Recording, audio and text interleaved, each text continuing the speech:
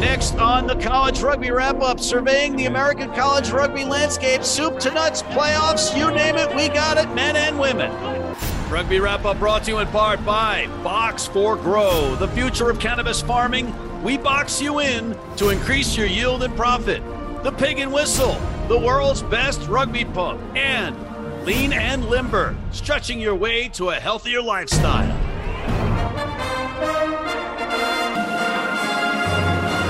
Hey everybody, and welcome back to the College Rugby Wrap-Up. That's right, Rugby Wrap-Up's college show, and I am here, Matt McCarthy, in New York City, along with Mr. Colby Marshall, the Iona legend, and Holy Cross's second most famous rugby alumni, Zach Lanning. Gentlemen, welcome. Hey guys. Hi guys, happy to be here. Oh, you guys look thrilled, and I love it, every second of it. But guys, before we start talking about the college rugby scene, we got to address that thing that happened in Washington, D.C. between the All Blacks and Team USA. So instead of us going down that rabbit hole, we went down that rabbit hole with Tony Ridnell, Eagle number 168, and Rick Solizzo, the honcho big shot executive from Rugby United New York and Major League Rugby. They had very differing views on that weekend and that match. And for those of you that are slamming your fists in harumph and saying, this is just killing rugby in America and the American rugby landscape is going nowhere, it's not growing, well, you might want to turn the channel because we've got so much college rugby to cover that we have a college rugby show. And with that, here's Holy Cross Hellraiser, Zach Lanning, with college players with the USA Rugby Selects that are currently playing in South America, trying to make the national team.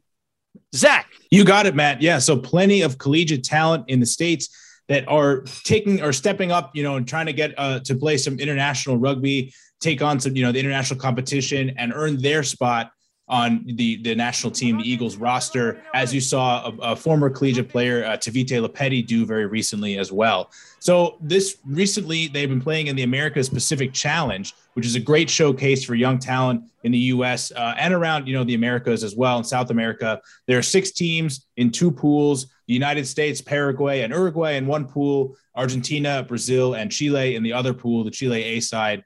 And they combine to play each other in these matches here. And it requires that 80% of these rosters be 23 or younger. So there are it's a great showcase for young talent. And that was definitely on display for the U.S. in those matches. And Zach, who are the players that are on this select side from the colleges?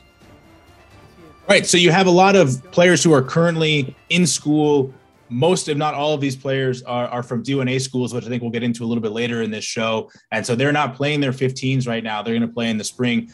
So you see a lot of people from schools like UCLA, St. Mary's, a huge group of players from Central Washington University. The number one of those being Ivan Pula, the prop. But yeah, as I mentioned, Shane Barry, the fly half from UCLA, played well in that match, started against Brazil. Jack Wendling and T.I. Vavau from Central Washington played in the back line. And a couple other members from Davenport University and Cal Berkeley, in the reserves for that. But Matt, you had also seen some familiar names who were former college stars who have been drafted, are now playing in the MLR or will soon play in the MLR. So names you might recognize from this most recent draft: Eric Naposki Abdullah, the number 1 overall pick from UCLA, who went to the Dallas Jackals; Cale Hodgson, Joseph Bakke, and George Sharp, hookers that are playing for Utah and NOLA Gold, respectively. And then some players from the first draft as well in 2020, Brian Nault, the prop, Justin Johnson, Patrick Madden, who converted a bunch of penalty kicks in this match against Brazil. So all this collegiate talent on display for this USA Select side. Unfortunately, they lost, Matt, but they have another match against Chile A side coming up soon to hopefully redeem themselves and give us a little preview of what's to come when the Eagles take on Chile for their shot at qualifying for the next World Cup. Chile A, eh? A. Excellent. We got that down. All right, and that allows me to go back to the USA versus New Zealand match for 2 purposes here on the college front. And that is, one, we had a thrilling Army versus Navy curtain raiser with Army winning at the death by a try. Just an amazing match. But almost or more significantly, we had what we call a college conclave of the powers that be in the college rugby space in America, which include D1A and the NCR, USA Rugby, and the USMLR, Major League Rugby, were all in a room. And while we didn't see any of that smoke billowing from the chimney from that college conclave, I do know, and my sources tell me, although they're not telling me much, that they are closer than ever to uniting the tribes and having one men's collegiate rugby entity, which would benefit everyone, including sponsors and networks. But let's get back to what's going on right now, specifically in the NCR. Colby, tell us what we got. Yeah, exciting times in the college rugby landscape. We know that the quarterfinals for the NCR playoffs will take place on November 20th, and the semifinal matches are going to take place on December 4th. We know that the home teams are going to be the top seeds, or we might see neutral venues take place in those matches as well. All right, so Colby, what about your Liberty Conference guys? Yeah, so the matchups are all set for the Liberty Conference playoffs. In one set of the semifinals, we have Iona playing against Syracuse, two undefeated sides. Throughout this season, Iona got their last win against Albany, 91-0, and was a really nice bounce back win after losing to Indiana. And Syracuse won over Nazareth, so this should be a super dandy matchup on Sunday at Mozilla Field in New Rochelle, New York. On the other side, we'll have Fordham playing against Northeastern. You know, Fordham made this playoff as a wild card team. They got the point differential edge over Fairfield by 14 points to be exact. So they'll go against Northeastern, who were undefeated and were really, I would say, the most dominant team in the Liberty Conference. They put up 332 points in total and only gave up 66, which is good for a 266 point differential. So that should be a tough game for Fordham, but we'll see if they can come away with a victory. I will say that Syracuse's undefeated season is under scrutiny from yours truly, because I think the game against the University at Buffalo was fixed. But we'll address that in a future issue. But we got to take a quick break. Hold that thought. We'll be right back. If you're in New York City and want to watch some great rugby, have some great food, and some great times, go to the world's best rugby pub, the Pig and Whistle on West 36th Street.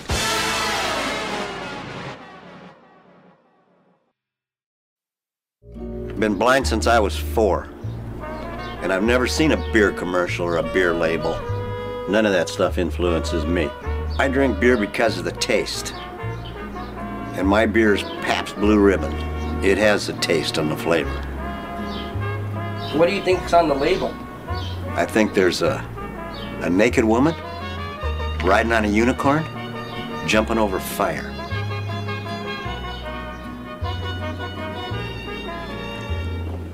Oh, that's good beer.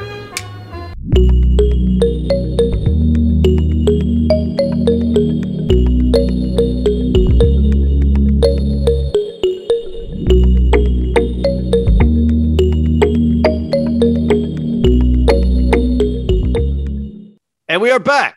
Zach, let's go over to the D1A. And as people may or may not know, D1A is basically teams on the west of the Mississippi, and the NCR is basically teams on the east of the Mississippi. But enlighten us further. Right. So D1A is the official USA Rugby sanctioned college division in the country, and it contains many of the programs that you probably think of when you think of college rugby. You know, these top tier teams, and we've seen the most recent ranking, that's come out on the 25th of October that lists these teams in the order that I guess you would expect to see them, with Cal coming in number 1, Life coming in number 2, St. Mary's at 3, Lindenwood at 4, and then Army at 5, which we'll get into a little bit later. But, you know, it's interesting to see these rankings out here like this, as these teams really have not played a lot of rugby so far, or any in the fall here, 15s at least. Cal looked incredibly dominant in a 7s tournament this fall, but again, no 15s. Life has had a pretty light preseason schedule that's set to begin in November, but they're always a highly competitive side.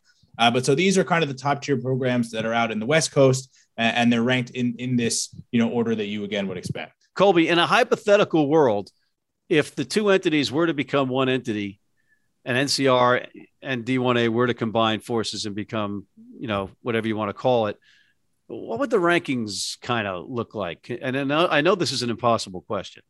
Yeah, Matt, loosely put, you could look at the rankings in the D1A and say those top 9 teams could simply go ahead of St. Bonaventure, who are at number 1 in the NCR.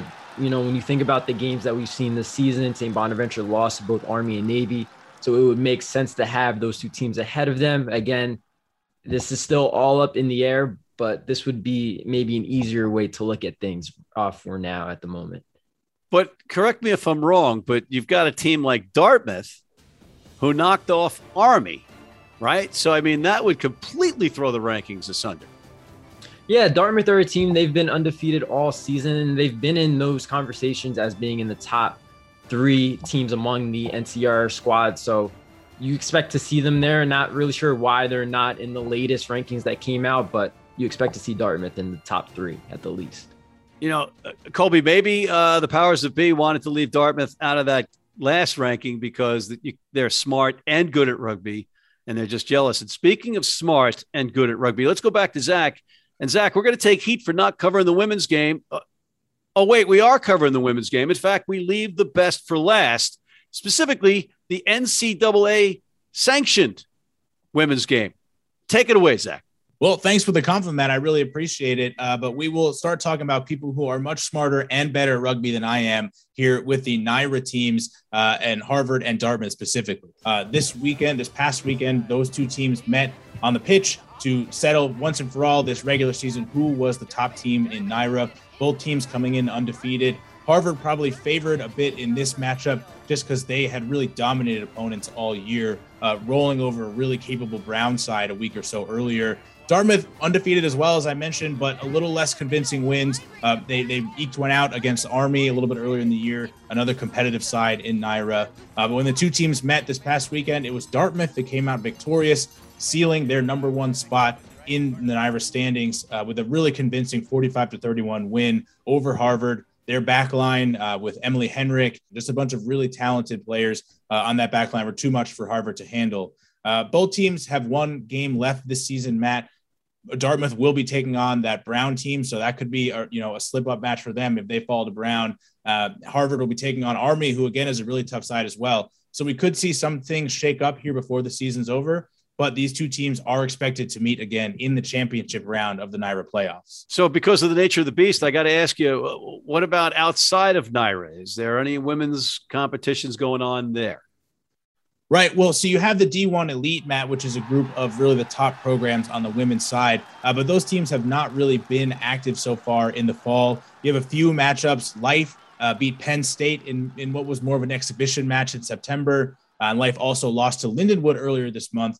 But other than that, there has really not been much action from those top teams. You should expect to see more from them later in the fall and then also in the spring. But there is an interesting match coming up this weekend, Matt. Penn State, a perennial powerhouse, is going to be taking on Davenport, who is undefeated so far in the Big Ten, has just rolled over opponents, scoring 100 points regularly, not giving up more than 7 or 10 points in their matches here.